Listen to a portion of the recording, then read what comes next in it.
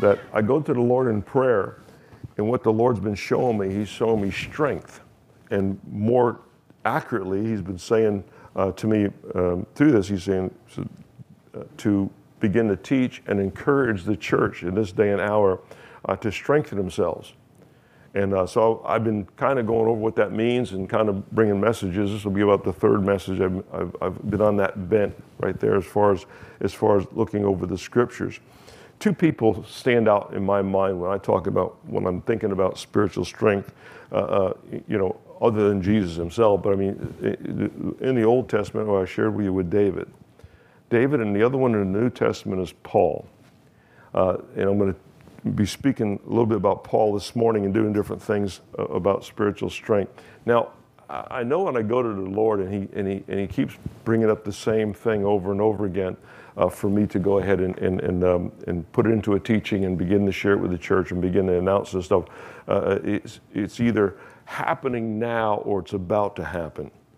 It's always looking in the now. God doesn't look behind. It's always for the now, right now, where we need strength in the church, or things that are about to come up. God will prepare His people before they happen. And but every time I look at this thing, I go to prayer, and God says, strengthen yourself, strengthen in the Lord, share in church about strengthening, and give the scriptures that will bring strength to the body of Christ. And that's what He's talking about. So the title of my message this morning is Strengthening Your Stand. How many are standing? Well, I know right now you're sitting, but I mean, spiritually you're standing on something, standing for something. So we're going to strengthen that stand this morning by going over some of the scriptures that God has given us. But I put this in my notes. It says, all fruitfulness in our lives flow from a place of intimacy with the Lord. God never scolded anyone for seeking His hand. But our intimacy happens when we begin to seek His face. I mean, every time we look at when Jesus would somebody ask us something, He reached His hand and He'd heal them. And what happens is a lot of times we look for the hand of God to come in and do something for us. But how many know that there's times when God wants to do something through us? And what happens, we get into this idea, and all of a sudden, God isn't doing for us like we expect Him to. God doesn't seem to be moving for us. Maybe that is a time that we're wrangling with God's will, and the fact is it's His will for that time that He wants to do something through us. And I believe this is where a lot of places where we're at today. God's still doing stuff for us in our church and in our ministry. But I'm seeing this. I shared with the leadership this morning in the war room. I said, I see what God wants to do stuff through us. He wants to use this church. He wants to use our lives to work through us. To do that, we've got to be, number one, we've got to be strong in the things of what God is telling us. Another thing, we've got to be ready. And we have to be willing, and we have to be faithful to the things of God so He can use us. It's not the fact that He doesn't want to use us. A lot of times we dismiss ourselves from being used for one reason or another. Well, let me start this morning in the scripture. If you turn your Bibles to Philippians chapter 4 and verse 13, I love this scripture, and this is a real positive note. Paul writes to the Philippian church, he says, I can do all things through Christ who strengthens me. How many? That's great. I like all things. I like being strong. I can do all things through Christ who strengthens me.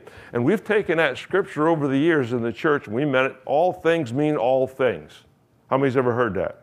All things mean all things. Well, hang on for just a second, because I want to give you a sister verse, I see to that, or a verse that goes along with that, and it's John chapter 15, verse 5.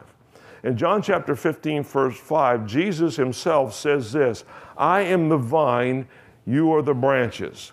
How many know that the branches get their resources from the vine? So whatever the vine supplies is what they have. As branches. He says, so I'm the vine, you are the branches. He who abides in me and I in him bears much fruit. Then he says this, for without me you can do nothing. So I got to take the all things through Christ, and what Christ says, without me you can do nothing. I got to boil it down and say those all things must be all the things that God has chosen and called us to do. Not all things that we desire to see for ourselves, but all things that concern us being the branch in the vine, and I can do all things through Christ who strengthens me. Isn't it amazing that the all things through Christ requires strength? Now, I'm not talking about physical strength. You can go to a gym and watch these guys press the barbells and do it and all of that. I'm not talking about that kind of strength. What we're talking about kind of strength is spiritual strength. It's not even physical, it's not even emotional strength, how well you can hold up under pressure. It's talking about spiritual strength and how you can see in any situation. I'm going to share some scriptures this morning. How you can see in any situation, you can see the hand of God moving and look towards that for your resources and strength, and not just towards a problem. How many times, a lot of times we get focused so much on the problem that we forget there's a God behind that problem. Amen? Not causing it. God doesn't cause anything evil to come upon us, but how know He's got the solution, but a lot of times the solution is on the other side of that problem. Right? Pray. How many are with me this morning? Okay. Glory. Not really encouraged right now, but that's okay. It'll come along. Praise the Lord. How many think they can get on the wagon as we proceed? All right. Praise the Lord. So that's the one scripture, and I like this in Hebrews 1:3. It says, "Upholding all things by the word of His power." So there's another aspect. In other words, Christ is upholding all things. This is where we have to get our strength from. We have to understand that we can do all things through Christ who strengthens me as long as I'm fastened to the vine. As long as I get my source and my resource from Him, I can do all things in Christ. But He upholds all things. And it says this, it says by the word of His power. I went and broke that down into the Greek and see what the two words, word and the word power. The word means rhema. I know what rhema means. Rhema means spoken word. So God upholds all things by His spoken word, and the word power means dunamis, and dunamis means miraculous power. So God upholds all things by the spoken word and by His rhema, or His power, by His dunamis power, which basically is a miraculous working power. So here's how it happens. We can do all things through Christ who strengthens me, provided that I'm in the vine, because from not in Him I can do nothing. So if I'm going to exclude Christ, you can stand on that scripture all you want, but if you exclude Christ, you're not going to do anything. But so let's say we're not excluding Him, we're in the vine, and we're doing all things. Then He says He upholds all things by the word rhema, His spoken word, and His dunamis power. Can I suggest to you this morning that a lot of our power that Christ has put in us, by the power of the Holy Spirit, is released by our words going forth. And there's dunamis in our words when we use the same words that is spoken of in the scriptures and the words that Christ used. So when Christ spoke, that was it. Remember, He spoke to the lepers and they were healed. He spoke to dead bodies and they raised up. So there was a dunamis power. The Bible says in Romans, it said the same Spirit that raised Christ from the dead, not a different one, but the same Spirit that raised Christ from the dead dwells in us. It doesn't say visit us. It says dwells in us. That means it makes a habitation. It lives there. Amen? All right. You encouraged yet? All right. Well, praise the Lord. Amen. So the looking in Hebrews, I'll give you another scripture. Hebrews chapter 12, verse 2 says this. It says, looking unto Jesus, the author and finisher of our faith, who for the joy set before Him endured the cross, despising shame, and sat down at the right hand of the Father, right hand of the throne of God. It says our goal is to sustain our focus on Him. So let me give you a key to the strength that I'm talking about. If we lose focus on Jesus, we'll lose the strength that He's given us. Our strength comes from the focus, looking unto Jesus, because He's the author and finisher of our faith. Without faith, we can receive nothing from Him. So how many know we need to maintain a focus on Jesus to regain our strength? Praise the Lord, and to get our strength. The key to either great purpose or great destruction lies in where we choose to sustain our focus. The focus is very important. Take your focus off of Christ, and I'll guarantee you there'll be a weakness that comes in your spirit. And it's subtle. A lot of times it's subtle, isn't it? It doesn't happen all at once, but there's a weakness that comes, and the weakness is designed to pull us down into keep us opposite of what Christ has called us to do. Praise the Lord. All right, amen. I was looking at different things, and I was sharing. I was studying this week Ephesians chapter 1, verse 18. I'm going to give you a bunch of scriptures, so you just jot them down, and I'm going to get into the meat of the message. I want to lay a foundation here this morning for the direction I'm going in with this particular message. So, but it says, I pray the eyes of your understanding in Ephesians 1:18 is that may be enlightened, in order that you may know the hope in which he has called you, the riches of his glorious inheritance in his holy people. The thing is, eyes of your heart. This is the thing in our Western culture we don't realize what this saying means, but we have a tendency in our mindset to compartmentalize or put in compartments different things. In other words, when it comes to feelings or thinking, the heart feels and the mind thinks. How many know what I'm talking about? Well, I feel with my heart. My wife says, do you really love me with your heart? Not really. It's a blood pump. I just kind of, it's really, no way. He says, it's just but what it says in Ephesians is the eyes of your heart. In the Hebrew contents in the Bible, what it talks about is the heart being the center of man and everything. Thought, feelings, the whole thing is in the heart of man. To make the point, case in point, Proverbs chapter 23, verse 7 says this, is for as he thinks in his heart, so he is.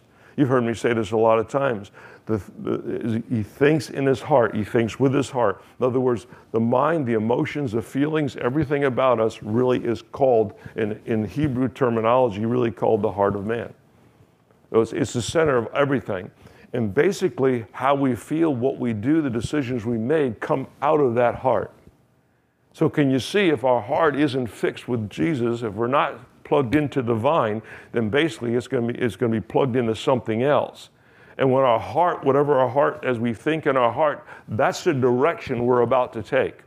Whatever our thoughts are in our heart, that's where we're about to move off or on course one the other. So in talking about strengthening, spiritual strengthening, we've got to deal with the heart. We have to deal with the idea that God has to be an influencer in our heart.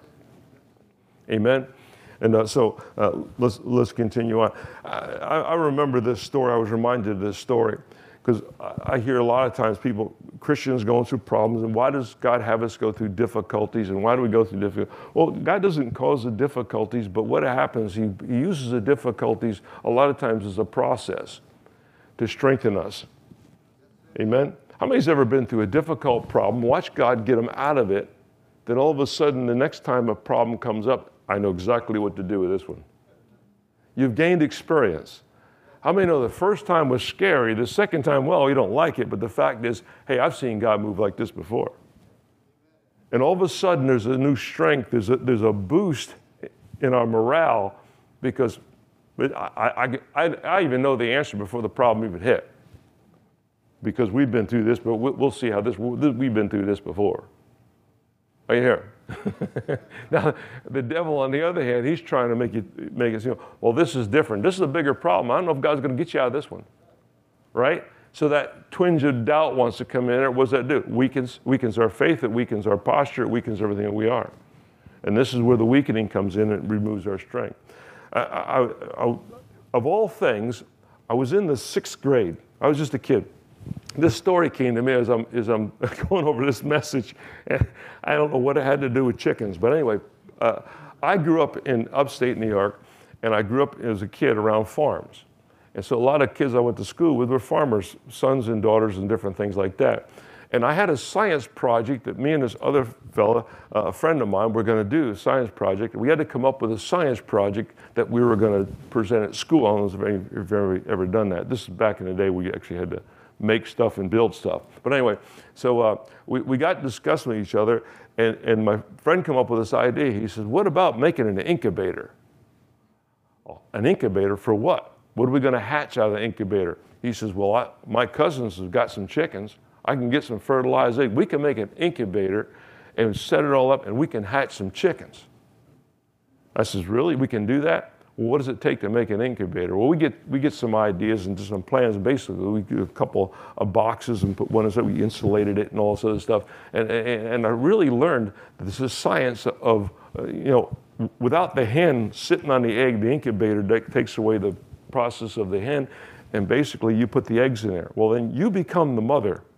And we heated it with a light bulb, and we had a thermometer there because basically it could not get over 102 degrees. I remember that. It had to stay within that temperature range. 103 degrees would cook the eggs and kill the chickens. So we had to really watch this thing day and night. Had a little water in it because it needed humidity. All the stuff, we had all the stuff. And every once in a while you had to turn the eggs. And we got through all this process, and we wrote up a paper. We presented it as a science project. We showed the incubator. The eggs were about to hatch. And today we were coming out into the, going to show not only, well, we were going to set up as a display. We weren't going to actually have them hatching in school, but we had hatched the chickens at home. We were going to bring the chickens, show the egg, and show the whole process, and do it as a science project. Pretty cool. Anyways, what I noticed, though, that we were having trouble with one chicken hatching. Didn't want to hatch. Now, it pecked through the shell, but it almost got its head out, but then it kind of stopped. And it would peck a little bit more. It was like a really slow process. So we got the idea that, well, we'll just open up the lid. We'll just peel that back a little bit and help that chicken out. We didn't know. We were just kids. I was in the 6th grade. Anyway, so we helped this chicken get out of the egg. And ultimately, we killed that chicken. I learned at an early age, you help a chicken try to get out of the egg. If it doesn't hatch on its own, it will die. Why? The chicken needs to hatch itself out. It needs to go through that process of struggle for survival. Without that struggle of survival, it will not survive. Of course, when we did that, my friend's mother came down. She says, "You can't do that." She says, "You'll kill the chicken." I said, "Why do we kill the chicken?" I said, "We're giving it every opportunity to live, but yet the thing died." He said, "No, they have to go through the struggle. And going through the struggle is what gives them the strength and gives them to survive. Otherwise, they just die. It's their first cause in the new world." Amen? So I thought that was pretty cool. And I thought, you know what, a lot of things, we're overlooking a lot of the things that we go through because we don't like discomfort. We don't want to go through problems. But we're overlooking a lot of the benefits of the problems and stuff that we go through, looking at God to get us to the other side. But it's like if we don't have it's like that chicken, if we don't do the struggle, then what happens on the other side, we will not survive because basically there's going to be another thing coming along. So I looked at that, and when I was thinking about this scripture, I was thinking about Paul. Paul is one of my New Testament heroes. If you want to get an encouragement, you just need to read about Paul. How he started out was so backward from how he wound up. It isn't funny. I mean, Paul was Saul. He was a persecutor of the church, was zealous towards God, but he thought he was doing God a favor by getting rid of these heretics. He was the guy that held the coat for Stephen when Stephen was stoned to death for preaching the gospel. And he was the one holding his coat. He was the accuser. That means when you hold the man's coat, that makes you the accuser. Until one day, coming back to Jerusalem on the road from Damascus, and Jesus met him on the highway and knocked him off his horse, blinded him, and then he had to depend on the church to get his eyesight back. Isn't that amazing? But what happened was Saul became Paul. And isn't it amazing? This son of a Pharisee became the one mouthpiece for the Gentile church. Everybody, all the converts in a time that believed in Jesus were Jews. It was Paul that brought the message to the Gentiles in such a big way. So God had a completely reversed process to this guy, but Paul had something down that seemed like nobody really had it like he had it. And that was how to gain spiritual strength in the midst of some of the worst problems you can imagine. He writes in Ephesians, Ephesians chapter 6. How many's ever read about the armor of God? It's in the same chapter. Ephesians chapter 6 is amazing. But he says this. He says, and by the way, if you ever want to see what the armor looked like, what Paul was looking at, when Paul was looking at a Roman soldier, he was mentioned in the pieces of armor, the helmet of salvation, the breastplate of righteousness. And I always thought the breastplate was something that was just down the front. I used to hear preachers say, you don't have any backward protection because we never retreat. Well, we don't retreat, that's true, but the fact is, if you look at the Roman armor, because we had gotten period correct, museum quality replica of that armor of the same time Paul was in prison, looking at the Roman soldiers. We have it in our war room, we have a model of that. And I noticed something, that the breastplate of righteousness, we have the scripture on the bottom of this so you can read it, well, the breastplate of righteousness goes all the way around. Roman soldiers didn't leave their their backs exposed, but the armor went completely around their middle. God's righteousness completely encompasses us. I like that in the armor. Anyway, Ephesians chapter 6, he says, finally, my brethren, if you want to turn to verse 10, I'm going to start in verse 10. Finally, my brethren, be strong in the Lord and the power of his might. If anybody can, when anybody can bring about strength, this is the guy you want to listen to. Paul is saying, finally, my brethren, I've told you all this other stuff, but bottom line, finally this, finally, my brethren, be strong in the Lord and the power of his might, not your strength, his strength. Did you catch that? Power of his might. Putting on the whole armor of God that you may be able to stand against the wiles of the devil. The word wiles means trickery, cleverness, or whatever, tricks mostly. Wiles of the devil. We do not wrestle against flesh and blood. In other words, your brothers and sisters are not your problem. The neighbor next door is not your problem. Politics is not your problem. The government's not your problem. He said, we don't wrestle against flesh and blood, but against principalities, against powers, against rulers of darkness of this age, against spiritual hosts of wickedness in heavenly places. He says, therefore, take on the whole armor of God that you may be able to withstand the evil day. And having done all the stand, it's not until you've done all the stand. He said, then what do you do after you've done all the stand? I love this part. It's deep. Are you ready for this? Stand, therefore. I love it. After you've done everything to stand, here's what you do next. Stand. In that word stand doesn't mean retreat. It doesn't mean go back. It doesn't mean give up. It doesn't mean throw your hands up. It doesn't mean get frustrated. It means to stand. No matter what happens in or around me. Now, Paul demonstrated this in his life. I'm going to get into that in a minute because it's remarkable, this guy. But he demonstrated this same thing. He said, anybody can talk a good talk. But to do this in his life and to watch it, that's a whole nother story. We can sit and listen to sermons all day long. We can listen to Bible. But when you have to put it to practical use, it becomes a different story. Now we're talking about me. Now it's no longer talking about Paul. Now all of a sudden I find I need the armor. I need to make a stand for what I know God has put me through, put me into, and the call he has on my life. Understand something. God is looking to co-labor with us. That means we're going to get into situations because the devil's fighting against anybody co-laboring with God. You're bound to get into some situations that aren't going to be pretty.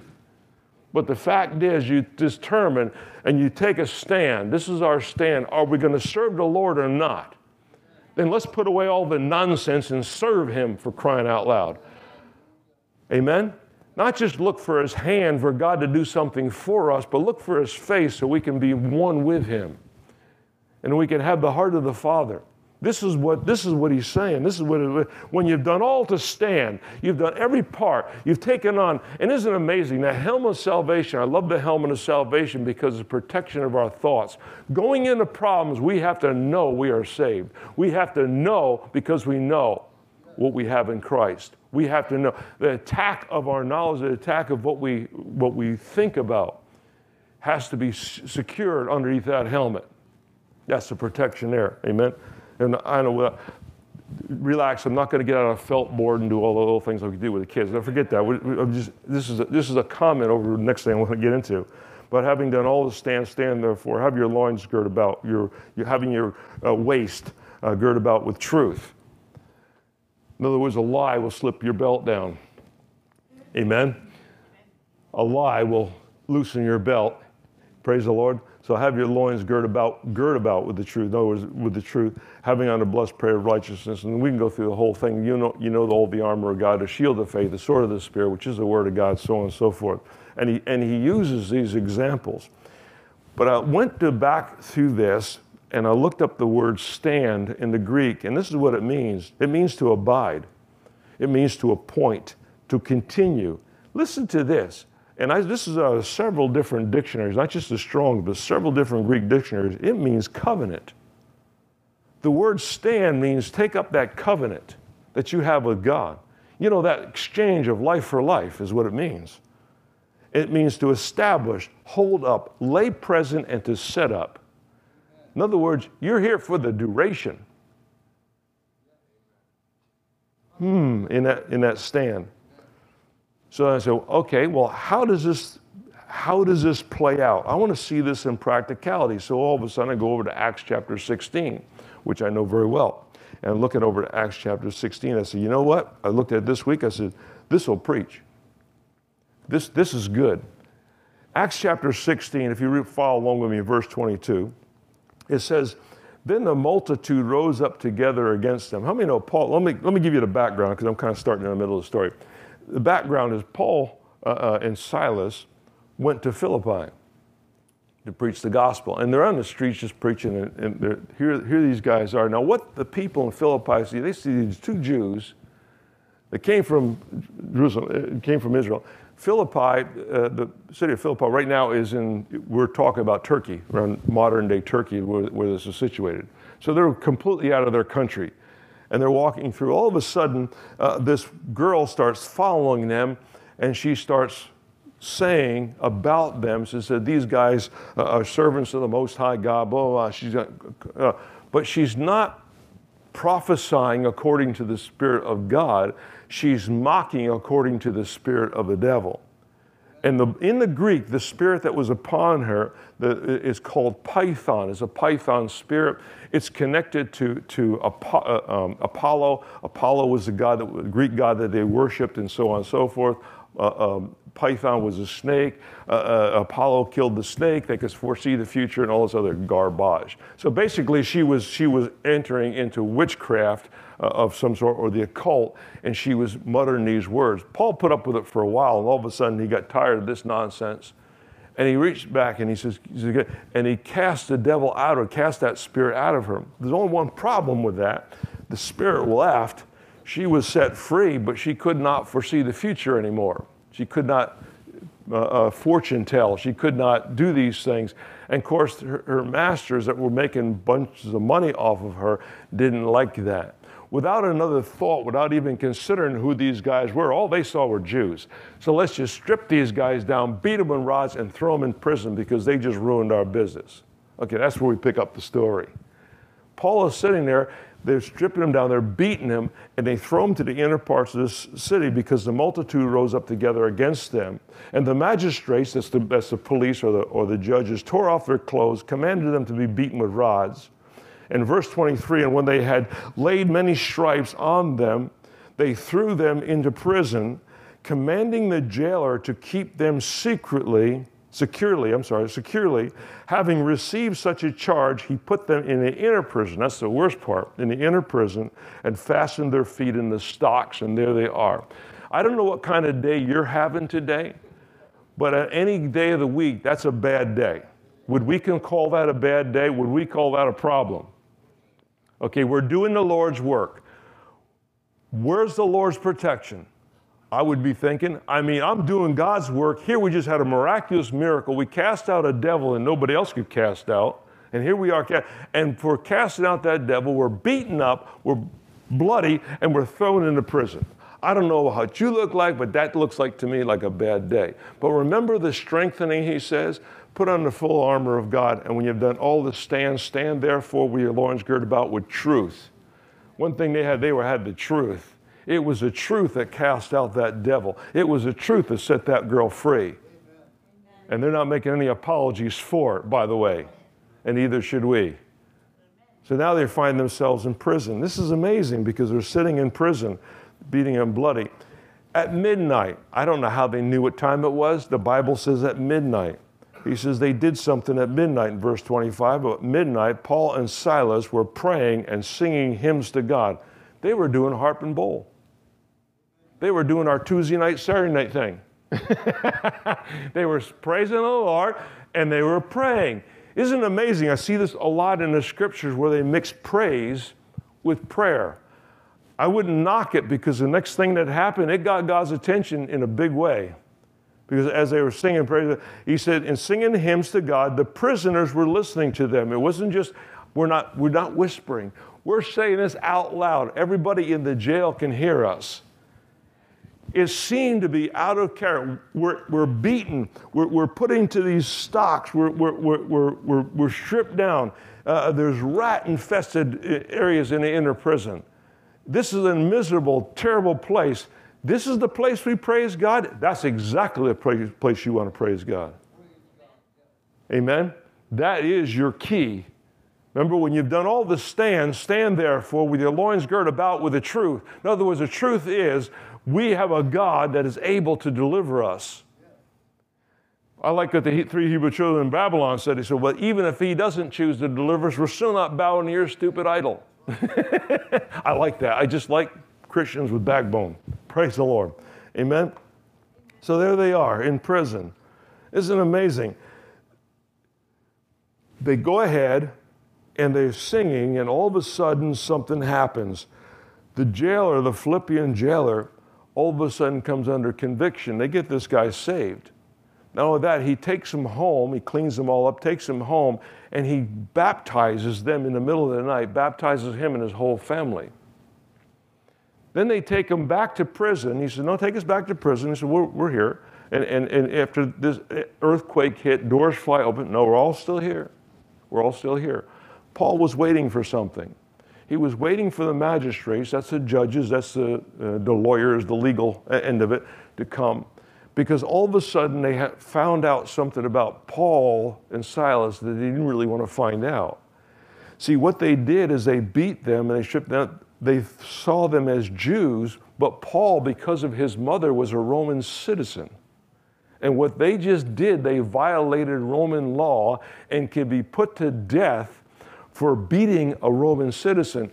Paul didn't know this. Paul exactly knew this. Which I got to wonder, why did Paul not say something before he got the beating? How many here would scream bloody murder before they got beaten? Say, I'm a Roman citizen. No, you can't do this. I have a lawyer, or whatever. No, he didn't. He remained quiet. And this is what bugged me all week long thinking about this. Why didn't he say something? He could have avoided all these things. Because it wasn't about his comfort and about his avoidance, because he was strong in the Lord and the power of his might. When you've done all to stand, which he has done everything to stand, stand therefore in the truth. And the truth is God wanted to do something through him, not just something for him. And to look for something that's just, God do something for me, is just for my benefit and selfish self-centeredness, when God really wants to do something through you for somebody else. Amen. Paul wasn't looking at what him and Silas were going to get. We're not looking for our comfort. We're still alive. God shook this prison. He made a real, doors flew open. I don't understand why none of those prisoners wanted to escape. But they were more afraid of Paul than they were of the Roman soldiers that were watching them. So that was it. Paul, if he was to leave, he knows what the Roman law is. If he was to leave because the doors flew open, he saw what happened with Peter. When the angel released him from prison, guess what happened to the soldiers that were watching him? They were killed. But this Philippian jailer just gave his heart to the Lord. He bowed down and worshiped him because he knew, man, you guys are still here. You're just saving my life as long as you're here. If you leave, I die. So they set put. I wonder, did Paul have an inclination, or did he have an impression? Did he have a slight word or something from the Lord that told him, no, stay put. I'm going to do this, this, and this, but stay put. Don't tell them you're a Roman citizen. Let them carry it out. You'll be fine. But what I want to do something through you, not just for you. I can easily free you. I can easily do something for you anytime. But what about if I put you in a position where I can do something now through you? Are you willing? When you've done all to stand there full, your loins girded about with the truth. Yes, we're willing to let God work through us and do something through us, not just for us. Amen. Did I make that point? Praise the Lord. Now the magistrates, the legal minds, aren't afraid of Paul and Silas, but they are scared to death of the Roman government because they know right now they just committed an offense that is worthy of their death. So immediately trying to backtrack, they go down and they send a letter to the jailer saying, release those guys, all the charges are dropped, let them go. And so the Philip says, good news. He said, it just came down from the magistrates. You guys can go. And Paul says, we're not going. We're staying right here. We're staying right here, and every prisoner is right here too. We're all staying right here. Well, why on earth for? He said, you got the orders. You can leave. You're free to go. They humiliated us, and they beat us in public. He said, you tell them to come down, and in public, they're going to release us. Boy, you're pushing it now, Paul. Seriously, you're pushing it? Not at all. Because as soon as the magistrates knew that was an illegal act that they did, and they can't touch them, you know what Paul had from that point on? He had the keys to the city. Remember I said God doesn't want to just do something for Paul, but he wants to do something through him? Now, we saved a girl from a demonic spirit.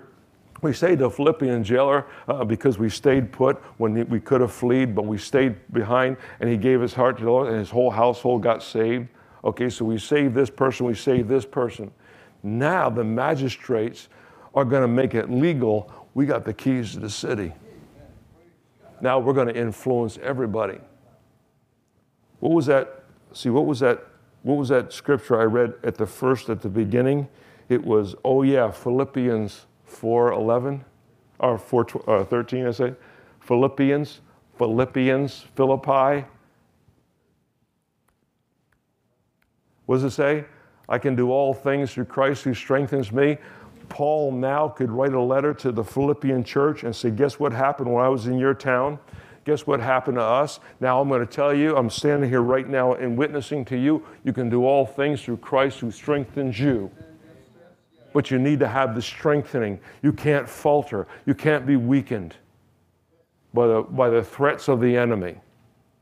Paul would not concede to the threats of the enemy. Interesting, isn't it? This one, I learned this from Exodus chapter 13. You can look it up for yourself if you want to. If God doesn't take us around a conflict, there's one reason for why he won't take us around a conflict. How many's ever wanted a conflict removed from them? God, please remove this from me. This is going to be an uncomfortable happening. I want you to remove this from me. We're not talking about sickness or disease. We're talking about a conflict. We're talking about something somebody else is about to confront or whatever it might be. Maybe a legal matter, whatever it is. But I noticed this from Exodus chapter 13. If God doesn't take us around the conflict, it's because he's equipped us to win the conflict. That's noteworthy. A lot of times we're looking, God, take away for this conflict. And I said, no, I'm not taking the conflict away from you. Go right through it. He said, I've already given you equipment to win this conflict. Are you here? But you see, it takes a strong person to recognize that. It takes a stronger person to be willing to do that. It takes a spiritual strength that we do not have normally, but is a spiritual strength that comes in. Are you here? Here's another thing, it might make it easier for you. Mark chapter 6 and verse 52, you can jot it down if you want to. I'm going to go quick here, I'm running low on time. Do you remember when Jesus took the loaves and fishes and fed the multitudes? You remember that story, right? And then the disciples got in the boat, and he used that as an example. He says, beware of the leaven of the Pharisees and of the Sadducees, or leaven of the Pharisees and leaven of Herod. And he was talking about a leaven. He was talking about a mindset. beware of the thinking and the process and so on and so forth. The disciples totally missed it all totally to get, they said, uh-oh, we forgot bread. He brought that up because we forgot to bring bread. And we're on the boat already, and we forgot the bread. We forgot left it on the shore. We forgot to bring the bread. And Jesus says to me, he says, why do you reason amongst yourself about the leaven? And what it says in Mark chapter 6, verse 52, it says, for they had not understood about the loaves because their hearts were hardened. They did not understand what Jesus, that they just saw an example of, but they did not understand because their hearts were hardened. And I got this impression that what God is saying, he says, a hardened heart blocks our understanding of the things we need to understand. But it's a hardened heart. Then I had to go back to the other one. What hardens our heart? Are we okay with this? I'm not preaching in circles, but I mean, what hardens our heart? The cares of this world, deceitfulness of riches, everything hardens our heart. And what happens when we harden our heart, we lose understanding of the important things that God wants to share with us.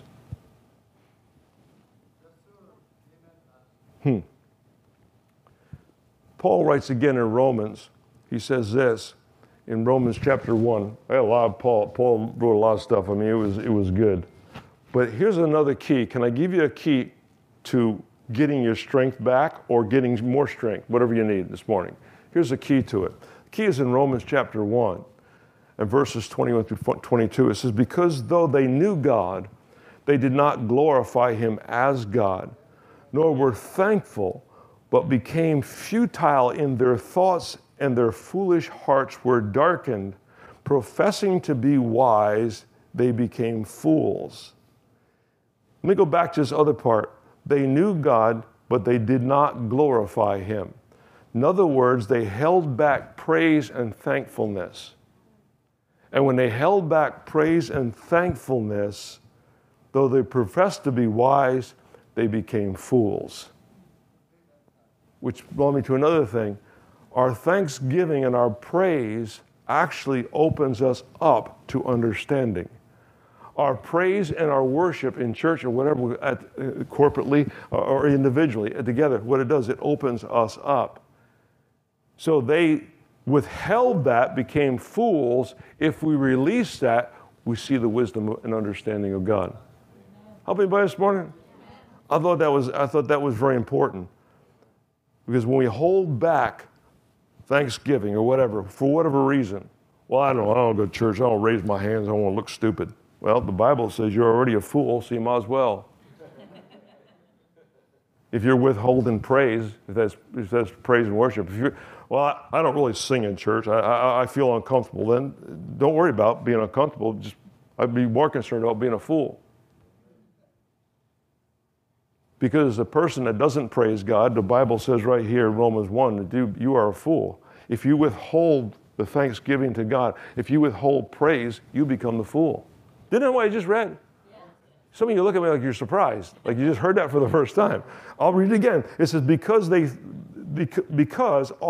we're talking about the ones that know God. They knew God, they did not glorify him. So they knew him. It wasn't a person off the street. It's not a person that doesn't know God. But these are church people. We knew God, but they did not glorify him, nor were thankful, but became futile in their thoughts. It affected their thoughts, and their foolish hearts were darkened, and professing to be wise, they became fools.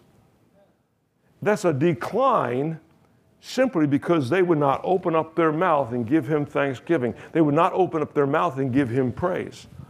So as we're talking about strengthening the church this morning and strengthening our stand, how many know, can I say this, but praise and worship has to be a part of our strengthened stand. God gave us praise. It's a spiritual weapon. If I was teaching on the weapons of our warfare that are not carnal, but mighty through God to pulling down the strongholds, praise would be right up there at the top. Prayer would be another one. Communion with God would be another one. Our communion with him builds strength within our hearts and our minds, and we stand strong. How many here want to be strong? How many here want to stay weak? Nothing for the weak, let the record show. No votes for the weak, all votes for the strong.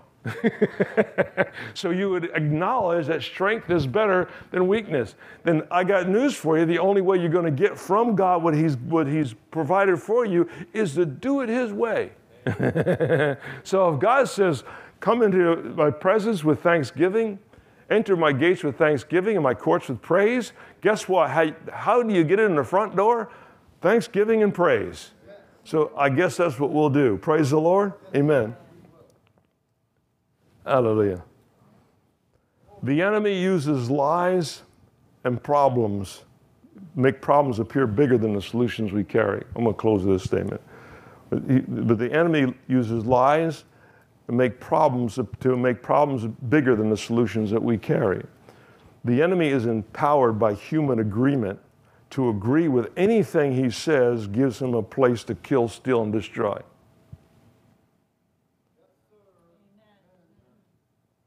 I don't have time to take this apart and preach the whole thing, but I'll tell you what, right there I think says it all. The enemy uses lies to make the problem appear bigger than it really is. How many's ever saw a problem that looks bigger than it really turned out to be? And we find out, oh, well, that wasn't nothing anyway. Well, I had this all built up in my mind. How many's ever had a problem built up in their mind and, oh my God, we're going under, we're going under, we're going down, and all of a sudden, that ain't so bad. No, that's not it at all. Amen? He tries to do that because basically God has given us a solution that's bigger than the problem. Amen? Hallelujah. Praise the Lord. All the ways of man are pure, Proverbs 16:2. All the ways of man are pure in his own eyes. All the ways of man are pure in his own eyes. But the rest of that verse says, but the Lord weighs the spirits. God's not looking for what your opinion is. He's looking for you for what your ways are. He's looking for what is. He's weighing the spirit of the things. How many got something out of the word this morning? Amen. Praise the Lord. Can we become the strong church that God is looking for? It's not just strong as a church. We are that too. But what about our personal life and our strength? How many times, don't respond to this, this is a rhetorical question, but how many times this week would you catch yourself getting in fear? Doubts, unbelief. How many times do you wonder, oh man, this is it? Did anybody ever think this is the end? And then we listen to the news and we hear about the things that are going on in the rest of the world. Oh, the world's coming to an end. No, I don't think so. I think the world's coming to Christ. I think it has to just go through some things before it gets to Christ. Don't know why. I'd rather take the short, easy trip, but some people just have to take the long way around, I guess. But the fact is, I really do. I really see God moving this hour. I see an end times, if I can use that phraseology, an end times revival. I believe in it, and I believe in it right here in Key West. Amen? I really do. And I will do whatever I can to preach, pray, and prophesy. Some things need to be declared. You got a lot of things as far as thoughts. You got a lot of word maybe even memorized.